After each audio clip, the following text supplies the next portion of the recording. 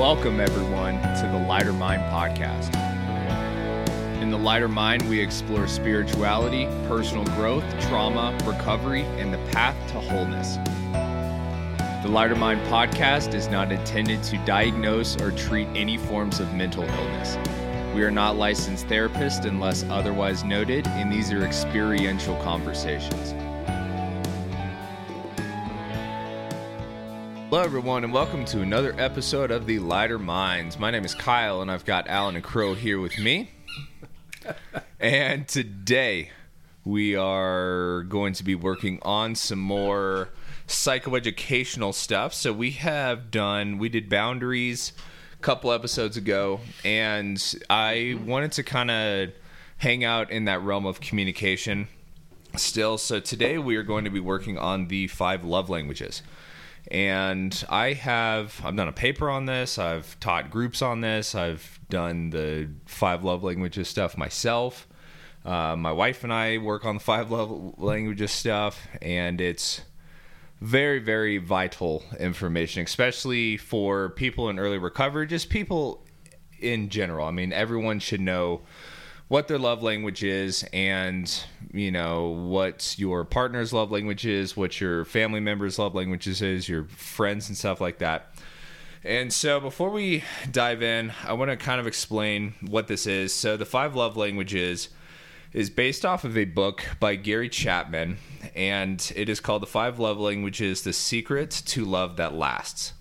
And these are 5 different ways that people speak and understand emotional love, which is very, very important for maintaining a healthy relationship. And these ways are words of affirmation, quality time, acts of service, gifts, and physical touch. And I could go into what these are. What do you guys think? Yeah, I think so. I was talking to my wife about it this morning, and I've never, ever, this is all new to me. So, yeah. My little Beavis and Butthead brain was like, oh, here's my 5 love languages. Yeah. They just like, what are you wearing? So, yeah. Okay. So I think I can give had the whole day for this one. Yeah. Let's read those off again. Go slow. You got an affirmation. So I got words of affirmation, quality time. Yep. Acts of service, gifts, and physical touch. And I have explanations as to what each of those are. And then I'm going to I wrote a bunch of notes out for this that I took from my college paper on this. And I'm going to jump around this and circle back and explain why these are important, what they are, and we'll talk about it. So we got the first one on this list. So we have words of affirmation. So words of affirmation are any spoken word that expresses appreciation or respect for another person, according to verywellmind.com. This is as straightforward as saying I love you, or you're doing a good job, or just giving someone a compliment. If words of affirmation is your love language, you actually need others to vocalize their love for you. All right, so does this mean that these 5 are kind of like the archetypes of different people, like this one, or is it a blend of all of them? So I do have that in here. So some people, and I'll touch on this, and I'll come back to explain a little bit further later. But most people have a couple of them. Most people have all of them, but some are stronger than others. And there's actually, for all the listeners, you can go through Gary Chapman's book and do the workshops that he has in the book, or you can actually just find, if you type into Google 5 love languages quiz or something like that, it'll actually ask you a bunch of questions, and then it'll rate, how much, if your gifts or acts of service or whatever it is. And so, like, for me personally, I have, my biggest one is acts of service, but the way that I show love or show like affection or something like that is acts of service, of course, but it's also words of affirmation.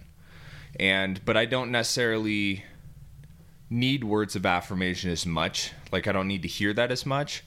But some people, the way that they receive love can be different than the way that they show it. But it's important to know, especially when you're if you have communication issues with, like, let's say you have communications with your wife, your girlfriend or boyfriend or whoever. It is important to understand that a lot of the communication issues come down to, like, not being able to either advocate for your needs or meet the needs of your partner. And so the 5 love languages really come down to being able to, like, advocate for our needs in, like, a healthier way. And so, like, an example of that would be, so I receive love through acts of service, and I show love through acts of service and words of affirmation, but my wife needs quality time and physical touch. And that doesn't come, like, super naturally for me. Not saying that I don't like physical touch and quality time, but it's not, like, priority for my needs to get met.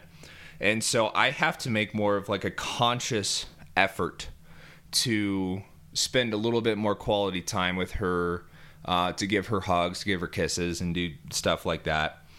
And then she shows love by giving gifts is one of her biggest things. Because and I'll explain, like, why the significance of gift giving. And I have another little story in here where I grew up, and my dad is he's a very stoic gentleman. And growing up, I had the impression that he did not love me. And after I did the love languages, I realized that he was just showing me love. He shows me love through, like, gifts and acts of service, which when I was younger, my love language was, like, words of affirmation. So it's kind of shifted as I've gotten older, but at a young age, like, I needed to hear, I'm proud of you, I love you. He didn't do that very much. He would, help me with car insurance, or he would help me mow the lawn, or he would do something like that. And so I didn't understand. It didn't, like, compute to me, because I thought because he wasn't telling me he loved me, it meant that he didn't love me. But he was showing me that he loved me, but in his own way. And so that's the importance of knowing this.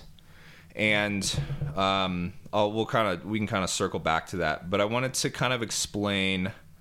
So that's words of affirmation. You guys have questions about words of affirmation? No. Any comments? I get that. It's pretty straightforward. Like, yeah. And then we have the second one on here. We got quality time. So quality time means that you express your love by giving your undivided attention to those you care about. If quality time is your love language, you physically need to spend time with others to receive love. I think that's pretty straightforward as well. Mm-hmm. So if you, and a lot of people, like I was just saying with, like, my wife, like, if I'm not spending enough time with her, it upsets her. And so I really need to make a conscious effort, knowing that this is how I can show her love. Like, I actually need to spend time with her. So that's like a discipline that you had to develop. Yeah, and it's a discipline, and I have to be very mindful of it, because it doesn't, I don't know, it just doesn't necessarily come natural for me, because the way that I see it is, like, if someone's in your life and you care about them, I don't know, it's just. No, I think I'm the same way, because I think Phoebe feels that way with me. Like, on the weekend I'll be doing all kinds of stuff, like working on cars or whatever. And I don't realize that she just wants to spend time with me. Yeah. And, come Sunday, and you didn't spend any time with me. And I'm like, yeah. Okay. So to me, just that we're here together and we're doing our separate things. It's like enough, but not for her. Right. Yeah. Yeah. And, so you guys are both married. Mm-hmm. I'm not. Live alone, very much alone. Mm-hmm. And there can be something that we can double back to on this point right here about this self journey. Mm-hmm. Especially how imperative that is in recovery, that I need my time to refuel. Mm-hmm. And that's a discipline for me. Yeah. Because I tend to lose myself if I don't take that quality inward time. So is that quality time with yourself? Is that what you value? Quality time alone to get out of my mind and really process myself and what I'm feeling. Dig through those resentments that are hiding. Mm-hmm. Do that inner work.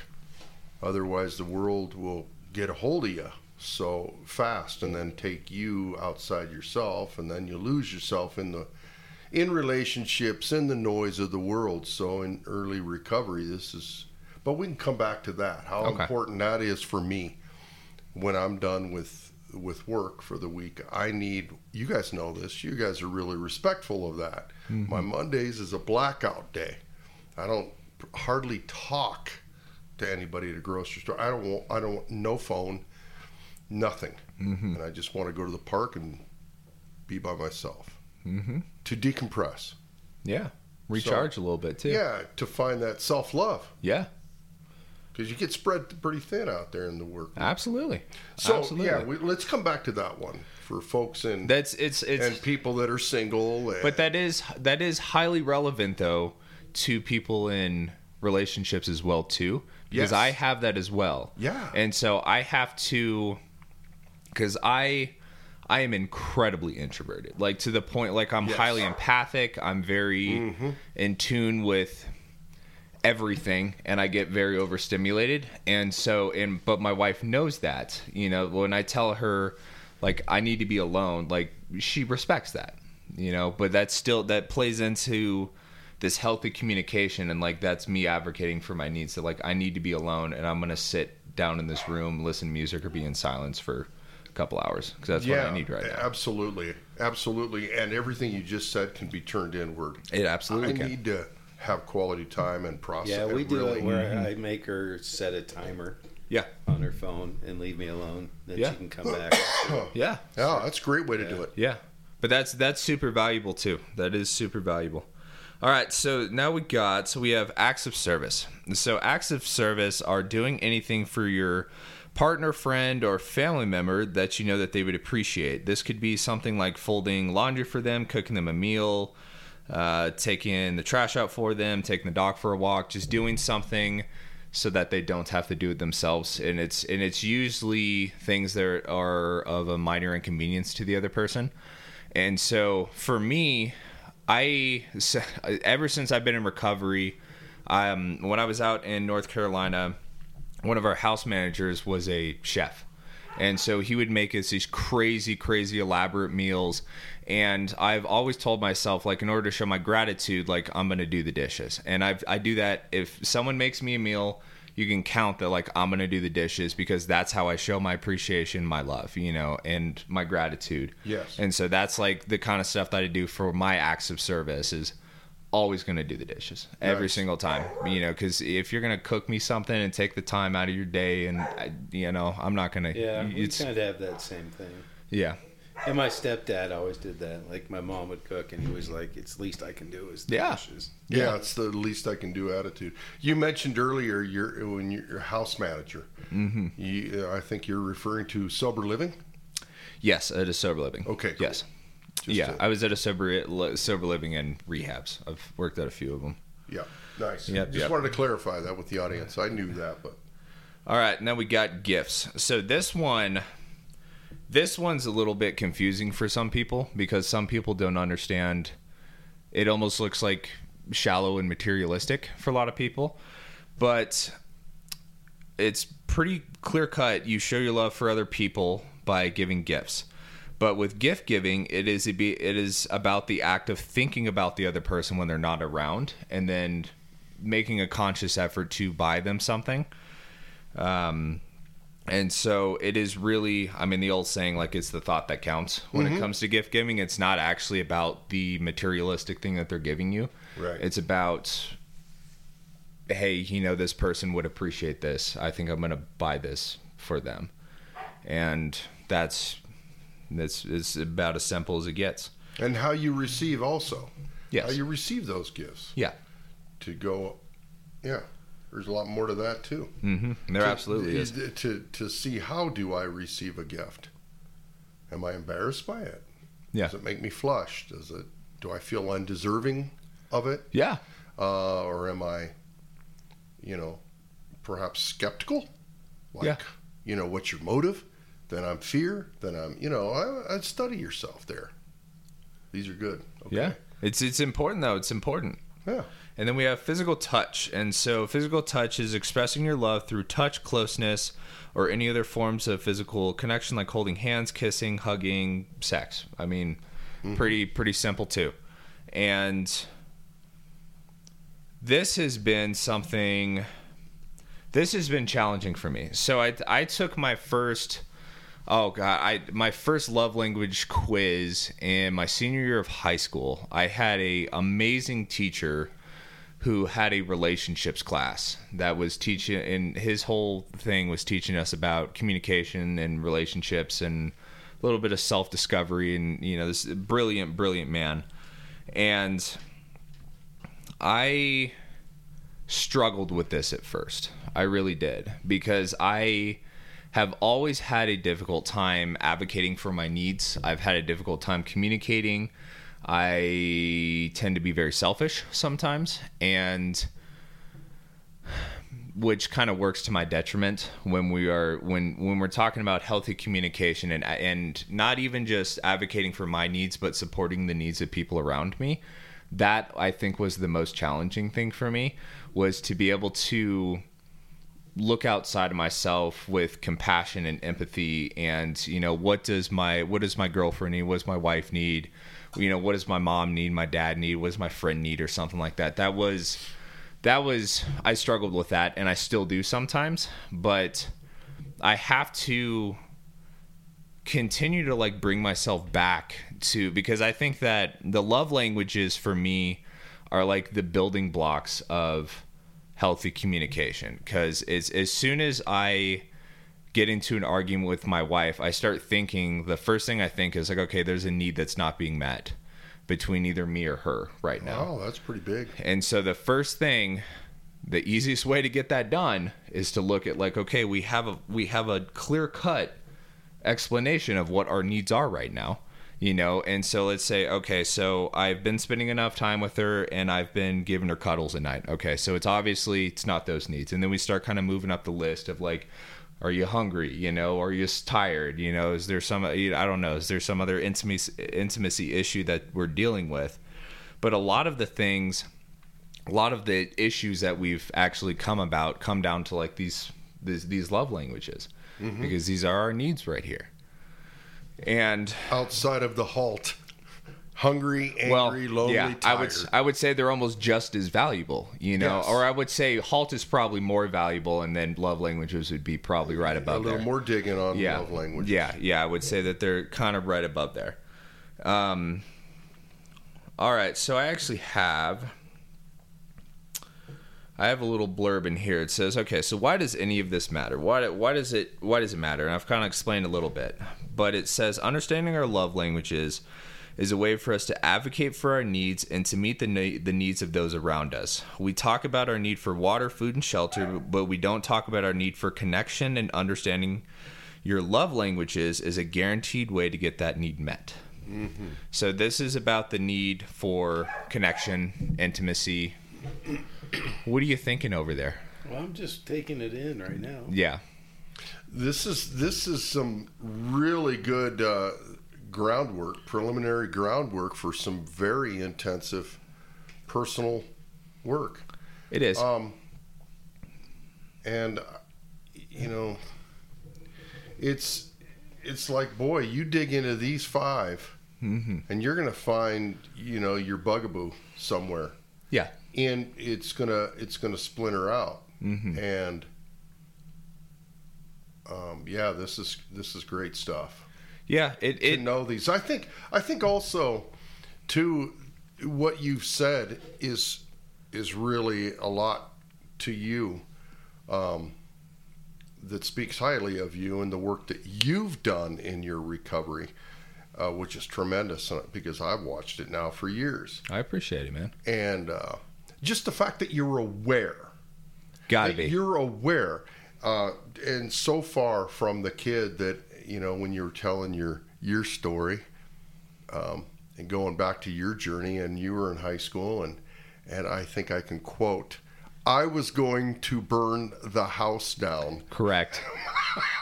Correct. For a kid that, we're coming out of addiction. Let's face it. It is all ego.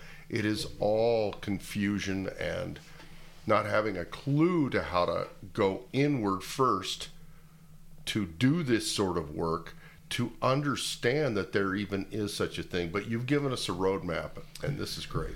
Yeah, I mean, I think it's you kind of touched on something at the beginning there. I think that, which you were kind of touching on, reminded me of when I first started this. I think the other thing that I really struggled with is I think I knew what my love languages were, but I also did not feel deserving of receiving that love. And so it was like I was advocating for them, but at the same time, there was another part of me that was pushing back because I actually didn't think that I deserved it. And so I just lived in this, purgatory between like wanting my needs to be met and also being like, fuck you, you don't deserve to have your needs met. Right. And that was something that's the other thing that when you start to really become aware of what your needs are, there's going to be, well, it's an unraveling. It's an unraveling, but parts of yourself are going to fight back. And that really starts digging into shame and guilt and all that kind of stuff that I've recently been working on, which is incredibly difficult to get past. Yeah. But it's good to be aware if you're shaming yourself. And I think that if you, for anyone who's listening to this, who's just trying to get into recovery or just trying to get into this new way of living, if you want to start advocating for yourself and want to start participating in healthy relationships, like, you're going to burn your own bridges, but I think it's important to know that, like, we are the ones that are standing in our own way during this process, but it's important to be aware that we are the ones that are hurting ourselves. And we're responsible. Yeah, we are. We are responsible for doing the inner work first before we go carrying that into a marriage, a relationship, especially early out of sobriety. We've all seen this. It's incredibly challenging because you don't even know yourself, and you're just going to, and I quote, burn that house down. Yeah. So, you're carrying the flame from one shelter to the next, but you've got to take the responsibility to claim the awareness. And that's the cost, I guess, of awareness is responsibility. It is. And once as we delve deeper into this sort of inner work, and you take that time and that responsibility, you can't unsee it. Yeah. You know it's there, and you know where, of these 5 to begin, what is hitting what other little nerve ending that's going through you anatomically. You feel it. You know it. And what are you hiding from? There's the next thing. Yeah. What are we hiding from? It's like, oh, that one hurt. Yeah. Well, yeah, let's explore. Yeah. Because if you're taking quality time, then you're doing this work. Yeah. It's a discipline. No, it absolutely is. It absolutely is. And it goes, and it's, you're really talking about like digging into the muscle. Oh, and I think that's, and I really think that when you really start, because I think that this on the surface seems like just such like a simple thing of being like, hey, like I need to spend more time with you. But when you start to go down that journey, like you really start digging into like some heavier shit. Yes. You do. Yes. You do. It sucks. It does. Yeah. But because there can be a lot of denial in that. Denial and being molded. Yeah. That you're not aware of. And that's just going to breed more inner discontent. Yeah. That you're not even aware, but you're putting up in lieu of something else. I.e. a relationship that's just solely, based on fear of the spouse and that person leaving me. Dear God, I don't want that person to leave my life, who will I be without them or whatever. And it's just going to lead to anxiety, top to bottom, if you're not aware of this. But This is great stuff. Yeah. Well, I'm glad. It's a nice road map. It absolutely is, and I think that it fits in really well with the beginning stages of recovery in general. And how late into your recovery were you when you started digging in and doing that deep work? Well, I started doing it in my addiction, actually. And Holy yeah, smokes. so when I was a senior in high school, like I had said, that's when I first had learned about it. And oh my God. Dude, my first year, I would say my first year when I started doing my set of steps, I did it all. I mean, I tried to do it all. Everything, every seed that had been planted in my mind, I tried to just grow. I tried to water everything. Mm-hmm. And not even just to like utilize it, but to truly understand the importance of it. Yeah. And this was one of those things. I think I did not really 100%. I still don't have a hold on communication. I just don't. I've like, especially with my wife, like I struggle with that, and she will completely agree with me. You know, it's definitely yeah. She's I mean, still it's married, definitely yeah. like it's tough, but I mean, it's work definitely in progress. Yeah, I mean, it's a work in progress, but I give myself like little victories. You know, when I in this, I mean, this is even tied into like vulnerability. Because a lot of these, because asking for your needs puts you in a very vulnerable position. And vulnerability is really, you know, when we're putting ourselves in a position and not knowing what the outcome is going to be, but we're doing it anyway. And having these uncomfortable conversations that I've had to have of like, hey, like, I'm not receiving this need from you. Like, can we do something to work with this? And she is absolutely willing to work with me. But it still puts me in that just armorless fear, like, Jesus, you know, like sometimes when I'm having these conversations about advocating for my needs, I'm physically shaking just because it's like, it's so challenging for me to let anyone see Kyle, to see like the real me. Right. And so I'm almost 8 years sober. I've been doing this for 8 years. I mean, diligently. And it's, I might never get a complete hold on it, but I think as long as like I'm continuously trying to practice this, I think that the relationship will continue to improve over time. If she continues to be willing to work on it as well, then it's even better. Because I think that once again, in a healthy relationship, it has to be effort on both parts. And sometimes that can't be 50-50. You know, I was listening to a little short that Brene Brown was saying, and she was saying that like a relationship can't be 50-50 every single time, because some people walk into the house after work and they only have 20, you know, or they only have 15%, and the other person has to be able to like pick up that other 75% or 80% or something like that. And so and I think that's, you know, this kind of comes to like meeting your partner, meeting your friend, meeting your family members, like where they're at, and being able to help them with their needs. Having the honesty to approach it that way, and the wherewithal to be ready for that. And that's the hard work of a relationship, or with your spouse, or with yourself. You know, and that's another problem. That's a whole talk in and of itself, is that we'll give our spouse the break, but do we give ourselves enough of a break? Ooh, and yeah, right? Yeah. This is what I'm getting to here. That's why I'm always turning it in, because y'all are married. I'm not, but I've been having this relationship going on, and it's just a constant work there. But to give Crow the break is tough. But I think that's ultimately, you know, in marriage, in relationship, or alone, single, however you want to go through the world, I think that ultimately is what gives us hope. You know, it's not the guarantee of something better, but it's the possibility of change, I think. Yeah. Is what gives me hope, is the possibility. I'm not going into anything, any day, anybody that I'm come across. I'm not going in with expectations. And I think, you know, is hope. That's what hope I think I've come to, is the possibility. Just give me the possibility of change, and in myself and in others. And that's That's really, really what keeps me going.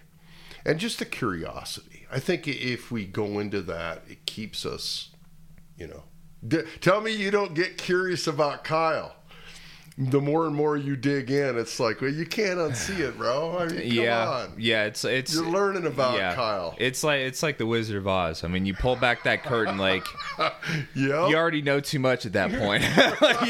you already know that. Back. Yeah, you're not going back. It's like, no, Kyle, we've come too far, and now, you have this lovely wife, and you guys are just carrying that sort of work into the marriage, and I think that's just so cool. Yeah, it's definitely challenging. It definitely is. And before we proceed with this conversation, we've already kind of talked about this, the miscommunication mode. I just want to cover all my bases here. So I have this last little thing that says that understanding your love language and the love language of your partner is also a way to resolve miscommunication within a relationship. Sometimes within a relationship, there can be resentment, frustration, and anxiety that is aimed towards your partner, and most of the time that can be cleared up by communicating a simple need that your partner wasn't aware of.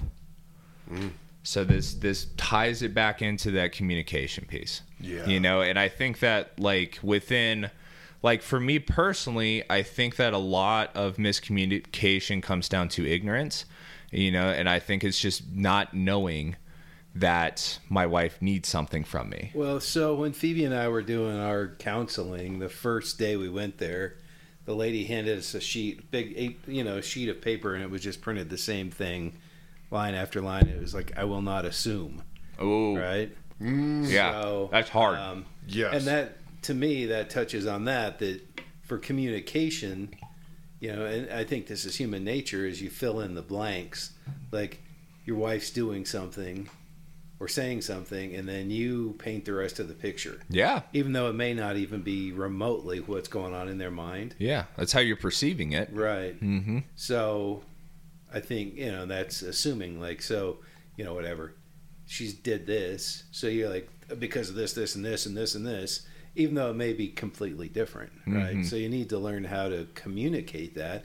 And some of that's hard, like you said, like you were shaking. There's stuff that, A, is painful to bring up, or B, you can be like, oh, this, I don't want, you're worried, you assume what the answer is going to be, right? So you've painted the picture in your mind that they're doing this because of this, and then in your mind, you're painting this picture that could be completely different than what they're actually doing.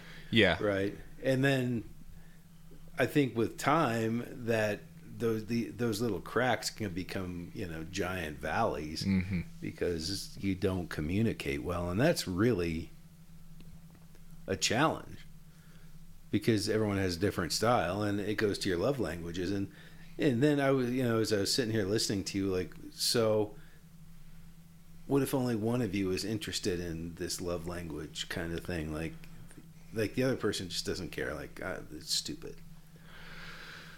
So you kind of have to guess what their love language is, right? I mean, I can kind of tell. Like, after listening, I know what mine are, sort of, and what my wife's are. Mm-hmm. I mean, when I always... But the rest you assume. Yeah. Right. So, you both got to be willing to do the work. Yeah, and some people aren't into it. Like, I don't care about that. Like my brother always used to call it that L. Ron Hubbard New Age bullshit. Yeah. Well, if you leave it to assumption, that's such a bad place to leave it to, because of all the possibilities in the quantum world, you are creating the worst one. If you're anything like Crow here, your mind can easily go downhill. Yeah, my imagination is way, way crazier than reality. Oh, yeah. Well, and there's that quote, I don't know if it was, I've suffered so much more in my imagination than reality, whoever it was. Yeah. But I think to go back to that point, if someone, and not to completely psychoanalyze this, but I feel like if someone is completely unwilling to do the work, there are more steps that have to take place before that even happens, because there's,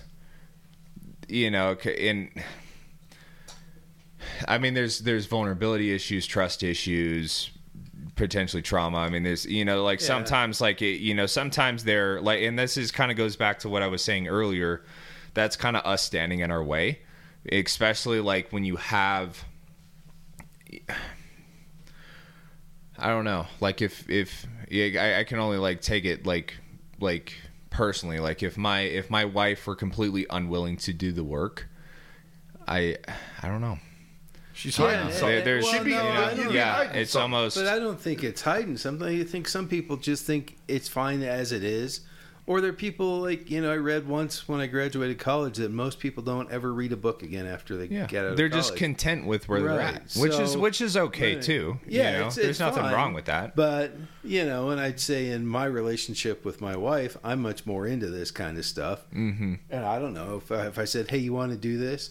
It's like the attachment style thing. We have the quiz. I'm supposed to fill it out on what I think it is for her, but I'm like, I'm just going to have her do it. And it's been sitting for months. And granted, she's busy, I'm busy, and I've moved on to the 10 next books. Yeah. So that one's kind of been on the back burner. But, if I said, you need to read this book, and we're going to do this together, I think I would get like, no, I don't want to do that. Well, so the question is, and this is something that I've been working on too. I was reading through Brene Brown's book, and she was saying that clear is kind. And so the meaning behind that, and what I've learned to do, instead of like telling someone that they need to do someone, is explaining to them, like almost like bringing that baby head down. For someone who's not at all willing to do the work, who doesn't see the point of it, it's like, it's because they usually haven't been given like a thorough enough explanation, right? Even if it's just like, if it's something that's important to you, like that could be a good enough of an explanation. Yeah, but I look at personalities. Like when we went to the therapy, marriage counseling, whatever you want to call it, she was really like into it. Like she wanted to do it. I was like, screw that, man. I don't want to do that. So we can do this on our own. We don't need a third party.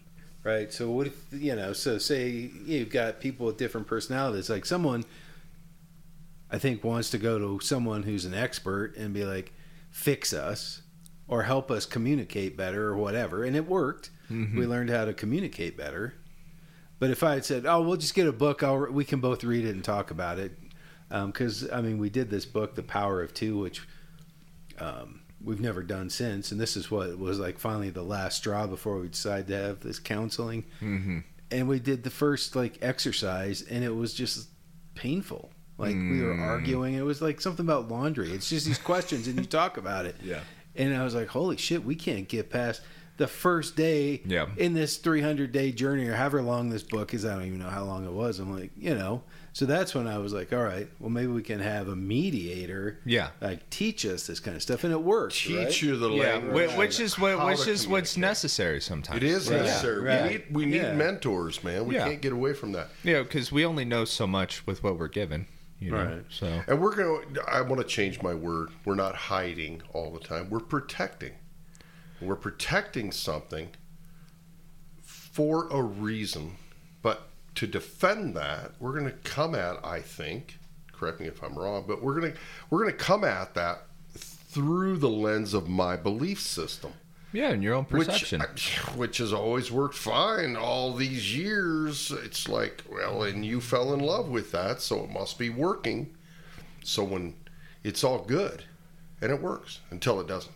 And then you're like, ooh, okay. Yeah, and I think that it's one of those things that like it works until it doesn't work. Yeah, and I think then that you have no clue why. Yeah, and I think that that's the importance of almost psychoanalyzing ourselves and being mindful and watchful of like our own behaviors, and to like I call my process shedding.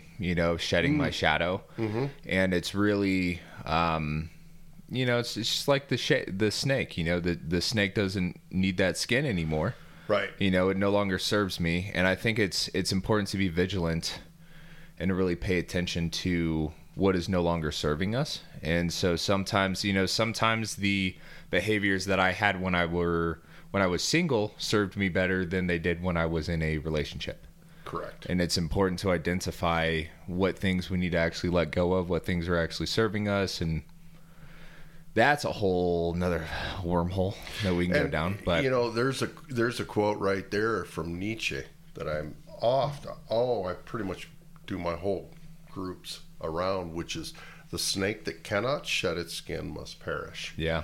As well as the minds who cannot change their opinions, they cease being mind. So if you're not, fully mind, then what are you? You're a walking belief coming into an argument with your fight, or you're a walking defense mechanism. Yeah, which is where all those assumptions come from and everything. I mean, that's where everything comes from. So we need a communicator. You're right, Stiles, and you did a lot of. I remember when you did a lot of shadow work yourself. Yeah. And how did that play out then in terms of communicating better with Phoebe? The more you... Well, sometimes it's great, and other times, you fall back. Even though it's been years, I can fall back into routines from 10 years ago. Like, it's much easier to just do this right now. Fuck you. Exactly. I know. Yeah. It's going to go work familiar. on the bus. Or whatever. So, so I think a lot of this, especially this subject is predicated on the fact that both, if you're in a relationship, both people need to be on the same page as far as wanting to use these tools to make things better. Yeah, and I agree. Yeah, so, but I think if you were single, it would still be a good thing to know. Oh, yeah. I mean, especially if you plan on someday, like, being in a relationship again, right? Like, well, I know what my love languages are, so I can kind of, as we go through this, even if the other person doesn't know that, you can kind of steer the relationship in a way that you get your needs met, for lack of a better term, and then, again, you'd have to either say, hey, I really like this book, you should read it so we can make our relationship stronger, but they might be like, yeah, no, we're fine, right? And that's, I always say, like, with my wife, whenever with the dogs, do you think they're okay? Like Milka, the one that died a few months ago. And I always say, yeah, they're fine until they're not fine. So, and that's kind of like a relationship. It's fine until it's not fine.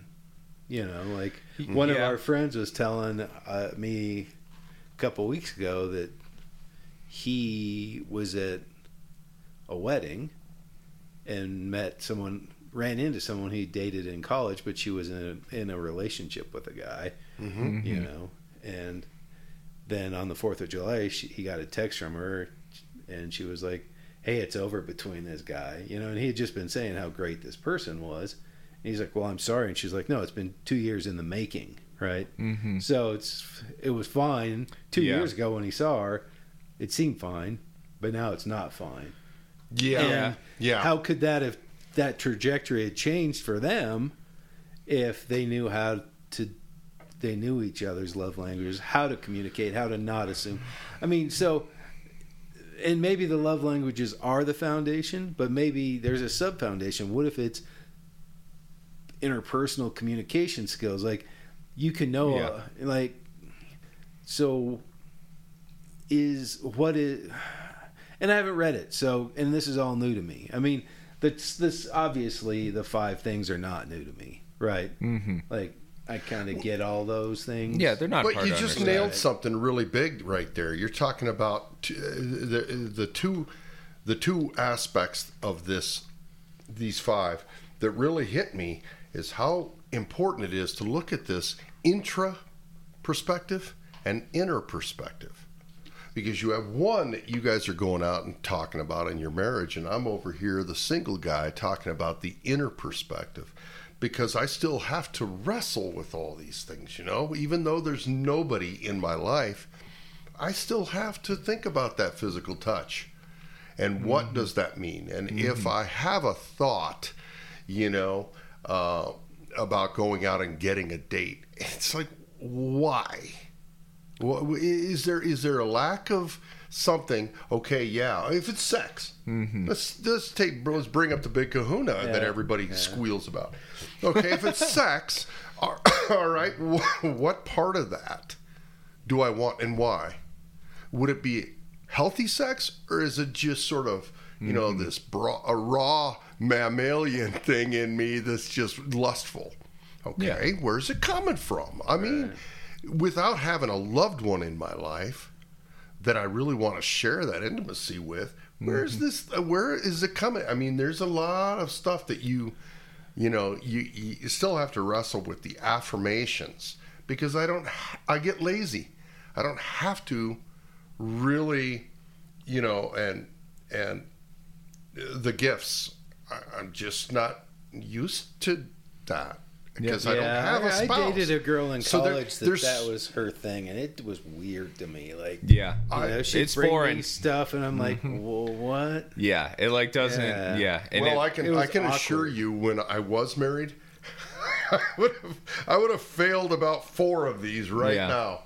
So, Yeah, but I think it is. But that was when I was drinking too. Yeah, so. I think it is. I think being able to look like introspectively with that, and being able to kind of piece apart like the fears, the insecurities, and the needs and all that stuff, I think that does kind of give us a foundation for being able to communicate more. Yeah. Does that make sense? So absolutely. I think it's like, and I think that that's what I'm really trying to get down to is like, this isn't like the cure all for relationships. This isn't like, if you know your love languages, your relationship's going to be fucking perfect. Right. I think that this just gives us a tool to be able to have those interpersonal communication skills. Hey, it's all about awareness. Yeah. Just having these, even just memorizing the names, and then being able to parse out. And I think a lot of being in a relationship, or even just day-to-day life, is awareness. Yeah. Like it the is. kids we worked with, I used to tell them that whole, action and reaction, and I think it was Viktor Frankl that talked about that like 10, that pause, count to 10 before, if something bothers you, count to 10 before you react to it. Because, I mean, with me, and given my sharp tongue and half Greek temper, that fucking shit comes out in a hurry, and it's Remember, I knew your uncle. Yeah. It's always something you end up regretting. Like, as soon as it usually would come out, I'd be like, oh, God, I can't believe I said that. Yep. Well, there's no taking it back. You can't take it back. Then I would always double down, like, might as well bury the body, too. I'm going balls deep, man. I'm all in on this one now. Might as well. So, so I think you've got to We'll never be friends now. I'm going to make sure of it. Some level of self-awareness, and, but I think these are valuable in that, like, knowing what I need. Like, when I used to be in relationships, I always saw myself, and I'm a Leo, man. So that probably affects everything about your personality ever. But I always pictured myself as this lion protecting. Like, my number one part of a relationship was to protect that person. Like, above all, the way of showing love was making sure they were always safe and free of harm, right? Yeah. So,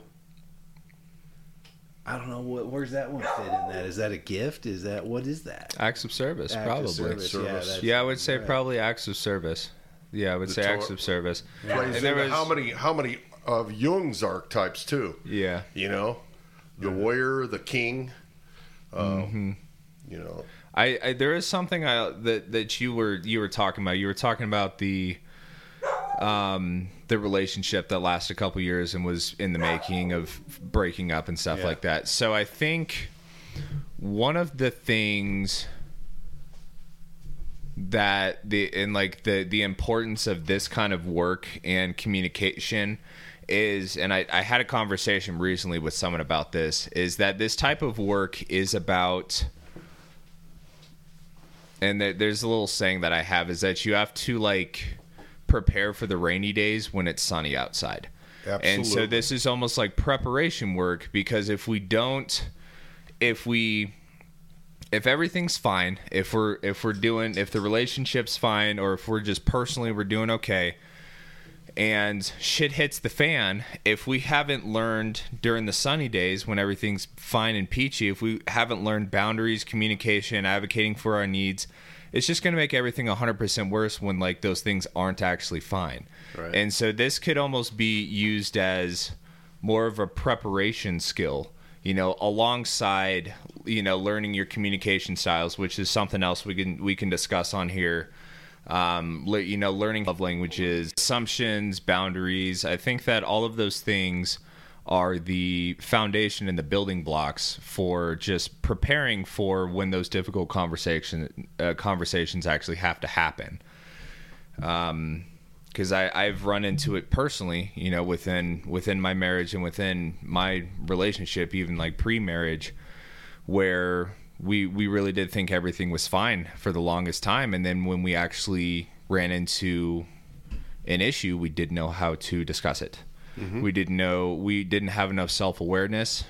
We were running into oh my God, when we first started dating, we were running into each other's trauma walls. We would just continuously trigger each other. And then we would go into projecting and just all kinds of trauma-filled kind of stuff. And I think that all of these communication things, and along with taking care of our physical, mental, and spiritual health, I think can really help us prepare for those rough seas, because those are inevitable, especially within a relationship. Right. This is a great point, because I'm a big proponent of this, and we'll get into this maybe another week when we step into spirituality. Meditation allows us to step out, step back, use the other components that we know that aren't cognitively real coherent all the time, like within the scope of words. It allows us space to practice our sobriety in every way, in every aspect, using visualization, just practicing scenarios, going through this, preparing yourself for every situation in life. I mean, that goes so deep, what I just said. So hang on to that thought, because mindfulness, mindfulness is pretty key to that whole, so you're aware of what what's going on, and you can look back, kind of get the 10,000 foot view. Yes, the view from above, absolutely. Yeah, it gives you a break from you. It allows you to get out of the way of yourself.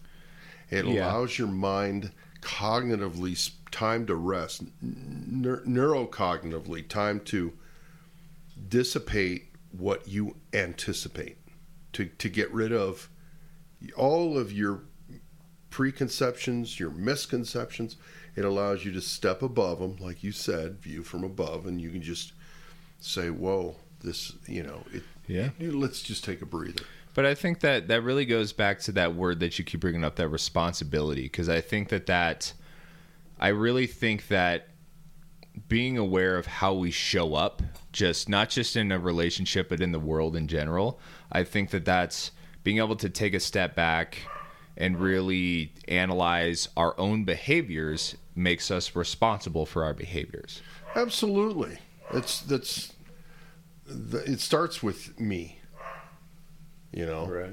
It starts with me, and then people can bitch all they want to. Oh, the world is going to hell in a handbasket. Well, I'm not going to jump into those conversations. I quit doing that when I sobered up, because it's like I looked in the mirror first, and I take care of me, and then it's in terms of my service and showing up in the world, and that broader ecosystem of what am I doing about it, rather than am I just a mouthpiece for all the death and destruction and despair. It's like, well, get your ass off the couch and do something about it. Mm-hmm. And the more that I do delve into that service, I still don't want to participate in that conversation, because I'm still on my own responsible journey as best I can do. So I guess it's the more you learn you don't know. Yeah.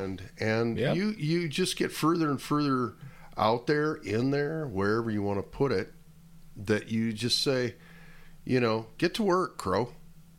Just do it. Do the work. And yeah, remember that the cost of awareness is responsibility.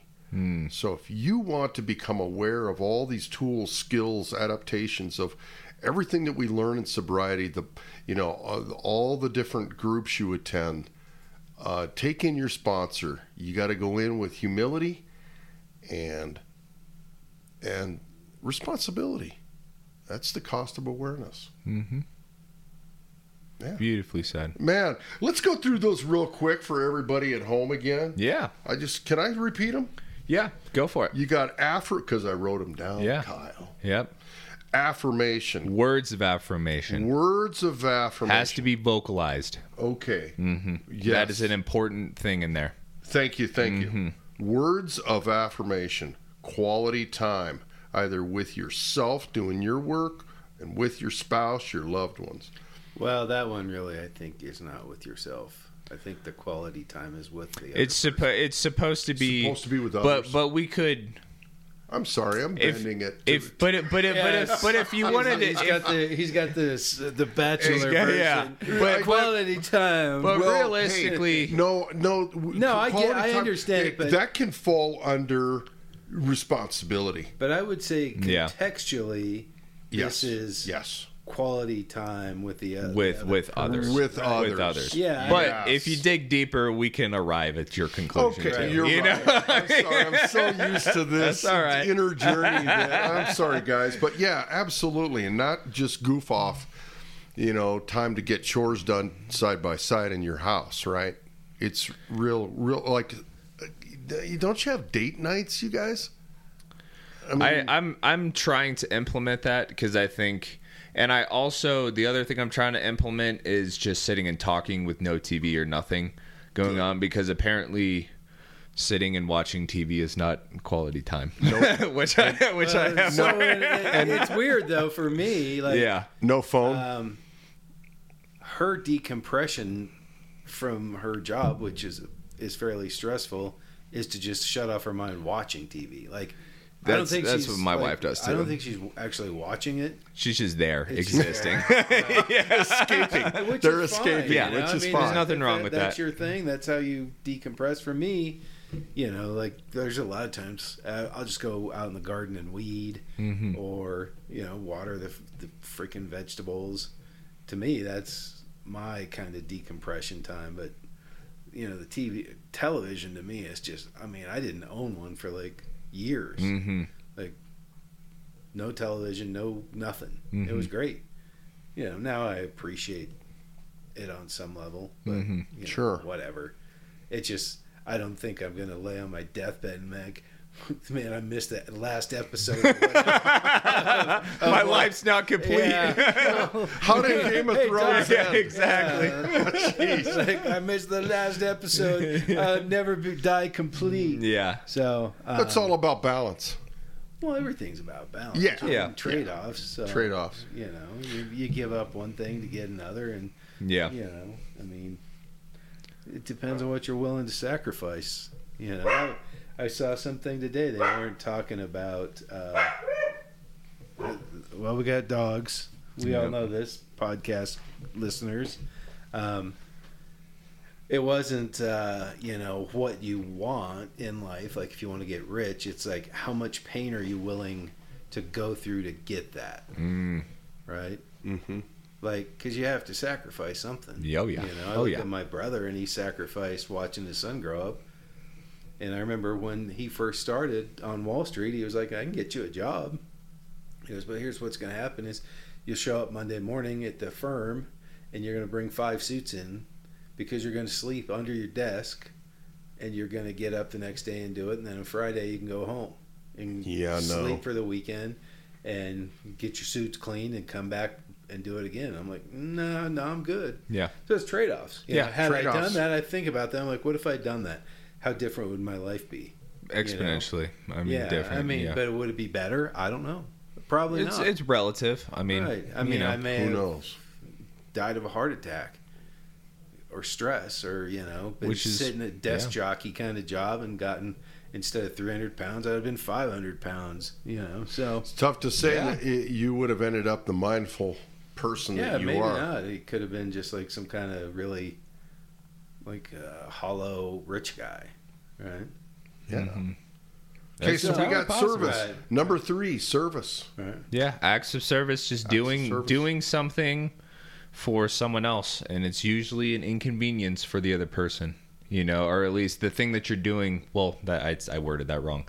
The thing that you're doing for them would have been an inconvenience if they had to do it themselves. Which is, I got a giant Yeah. mountain of laundry I'm going to fold. I'm the laundry guy. Yeah, It takes pressure off. I don't work. but I that do all takes these little pressure things. off of your wife.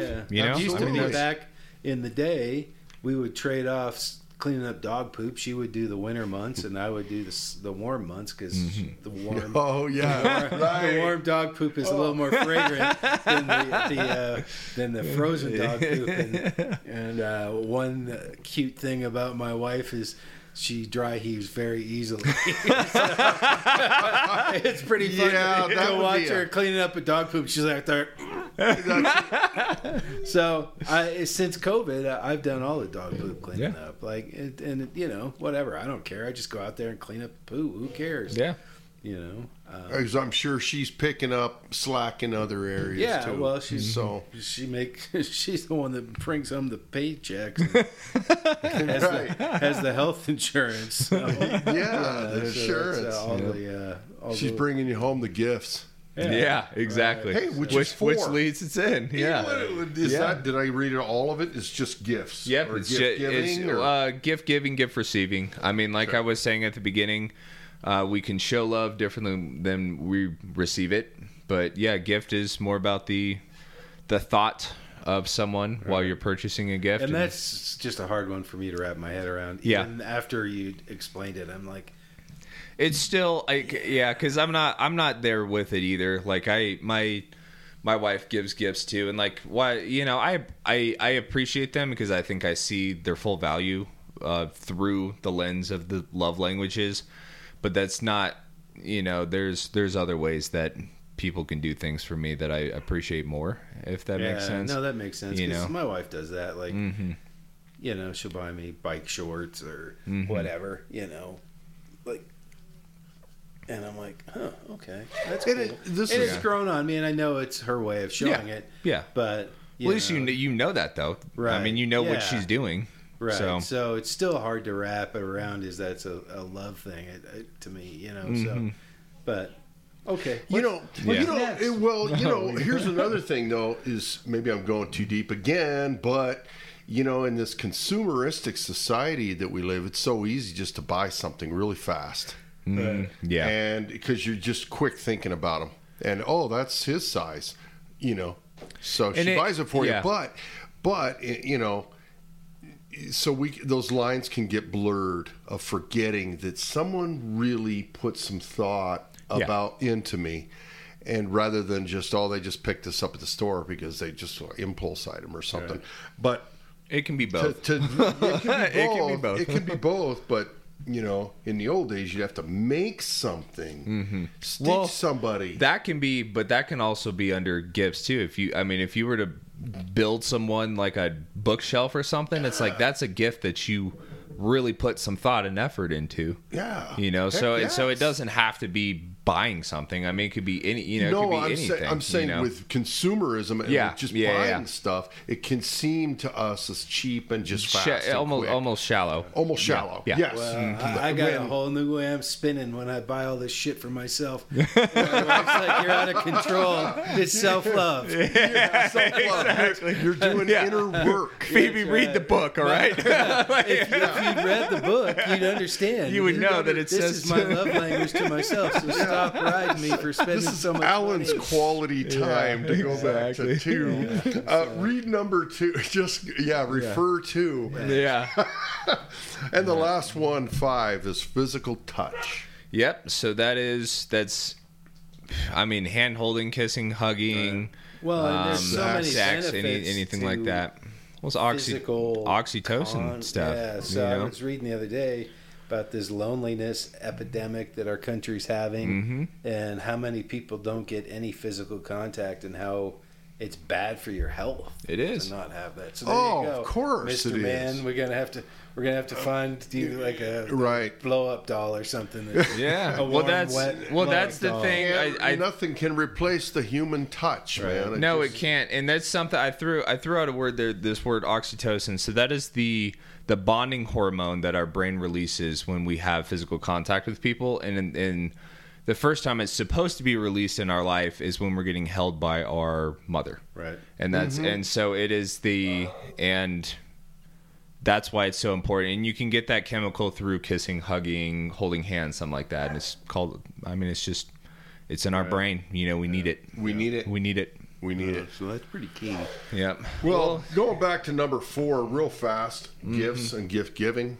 How do you receive compliments? That's maybe a talk for another day, because how do you receive compliments says a lot about us too. Well, that's words of affirmation, right? And that's You're right. Yeah. So that would be words of affirmation. I see what you were getting at there, but the words of affirmation thing, like I said, it's hard for me now, because I think now that I've been dealing with my shame and it's to receive them or give them. To receive them. Yeah, I'm really hard. Like Phoebe, she'll say something, and I always like brush it aside. Yeah, I'll deflect every single time. Right. Yeah, and then I have to catch myself when I'm deflecting it, and I've had to teach myself to just receive it.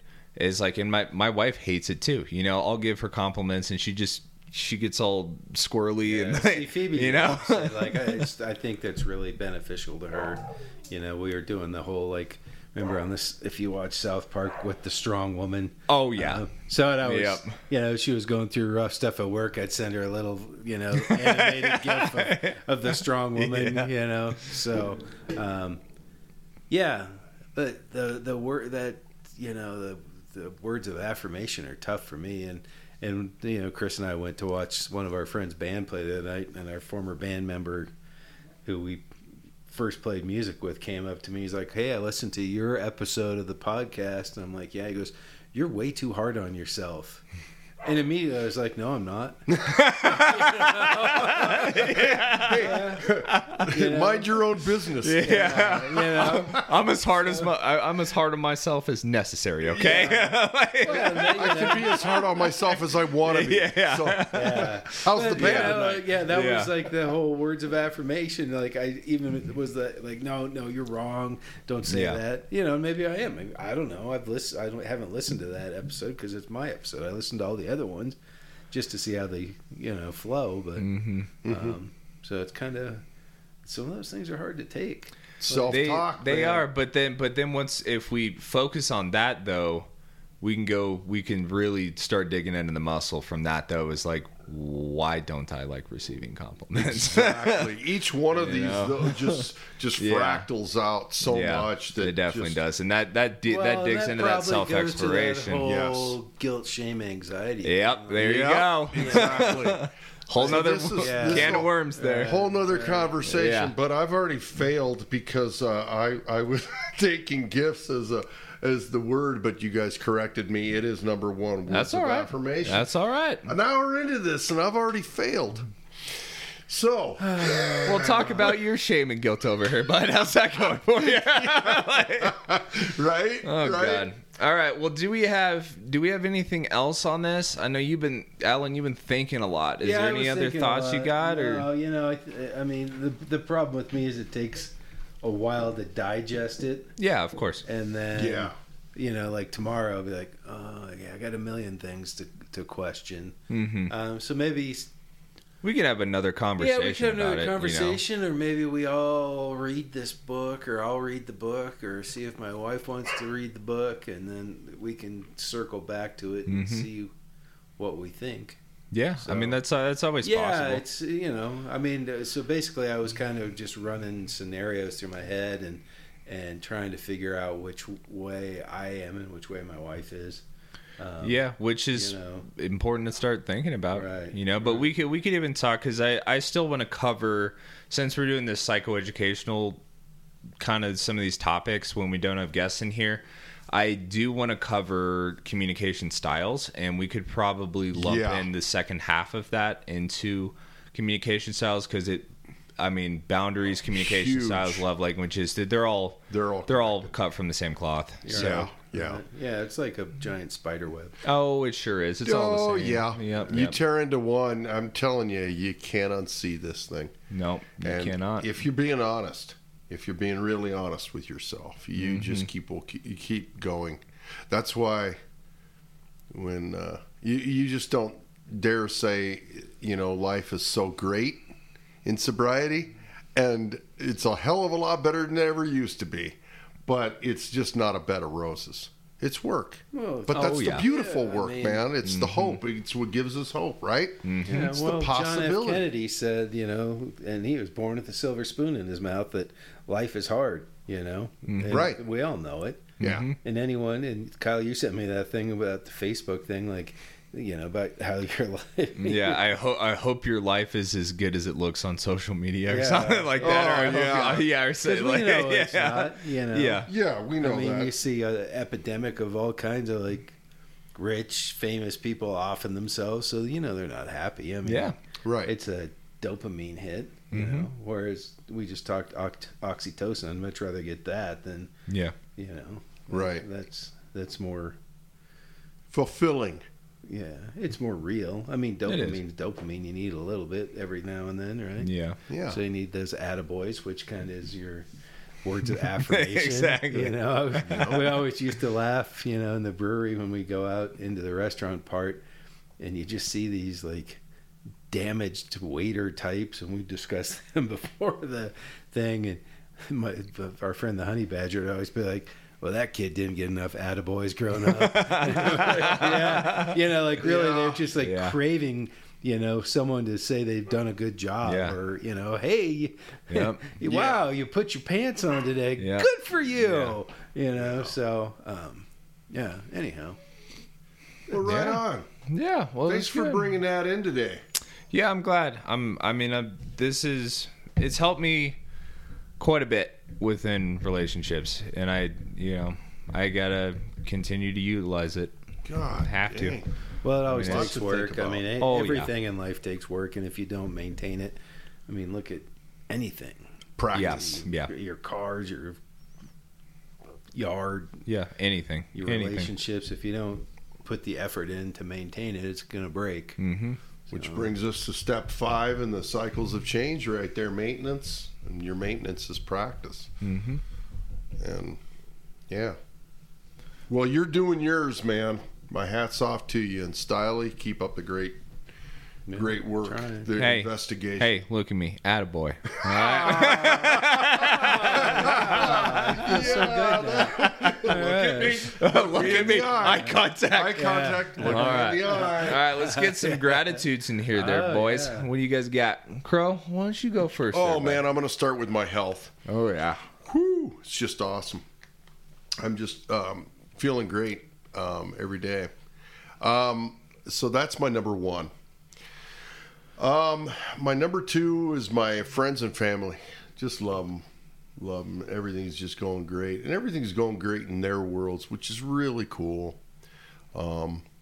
Which is just a blessing, big time. And boy, I'm just going to be grateful for what I get to do for a living, and how I get to the opportunities that sobriety has brought me to show up in the world and just do the best that I can do. And I've been just blessed with a hell of an opportunity to do that, in the recovery addiction thing that I feel that I work in. So I'm just super stoked about that. Not all the time. It's not. I share stories with you too. But it gets tough. But I love it. That's awesome, man. That's my 3, man. I'm sticking to them. Awesome. All right. Mine are all going to be based around relationships today. I'm grateful for all my relationships. I'm grateful for you guys. I love being able to come over here and sit down and have these conversations and kind of, you know, challenge my own perceptions, and you guys challenge my perceptions, and you guys teach me stuff, and we always have a good energy in here. It's you know, I like talking to you guys. You know, Right on. I'm really glad we started doing this podcast together. You learned me. Yeah. You learned me some stuff. Yeah, and I'm grateful for. I'm also grateful for my wife. We've been dealing with communication stuff, of course, and you know, learning how to talk to each other and be patient with each other and advocate for our needs and meet the needs of the other people, all the kind of stuff we were talking about today. And I love her to death, and she's working her ass off and trying the best as she can to get through everything that she's dealing with. And I'm incredibly grateful for her and how she shows up for me every single day. And I'm also grateful for one of my other buddies that lives out in Arizona right now. And he's, this guy, this is actually the guy that was with me. For anyone who has listened to my story, the guy that was with me that night that our buddy shot himself. And him and I have been, you know, we actually had a conversation the other night that we were with another guy that night, and there was kind of two paths, you know, that we either learn from it and we grow from it, or we let it take us down and we drown. And the other guy that we were with let it take him down, and he's drowning right now.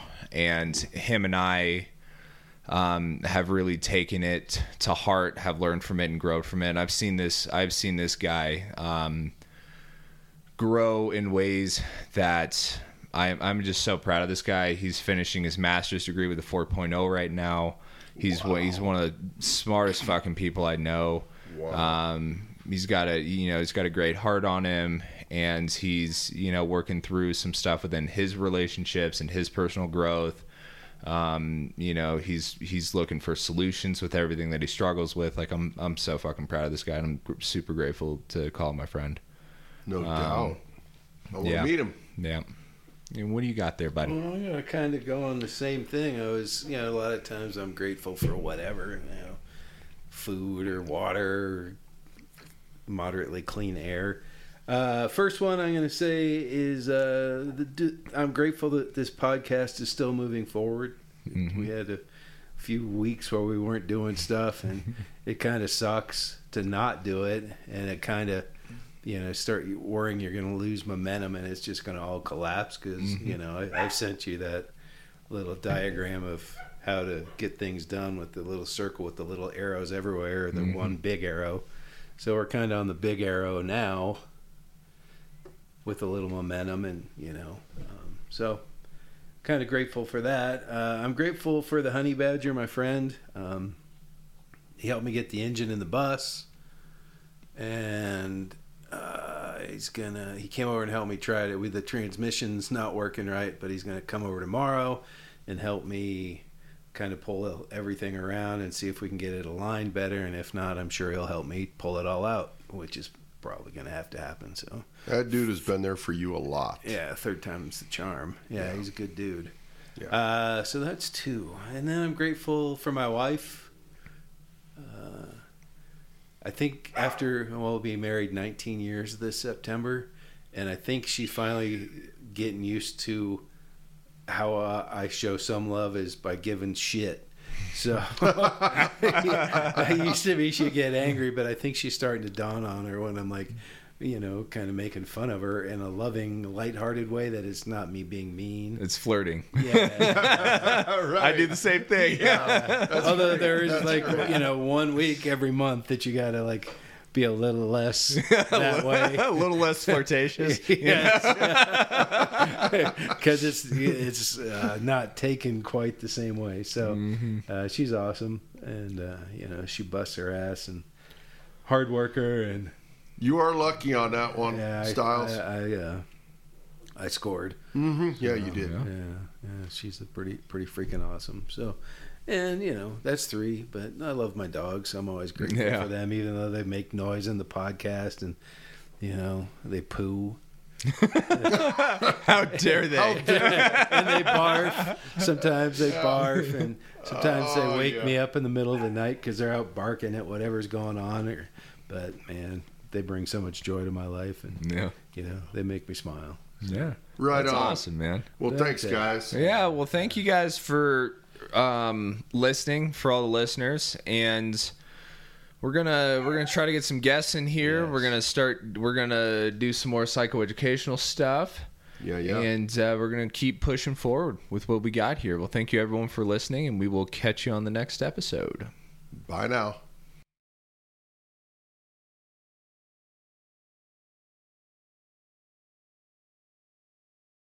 All right, who's got the bowl? Kyle, pass me the bowl.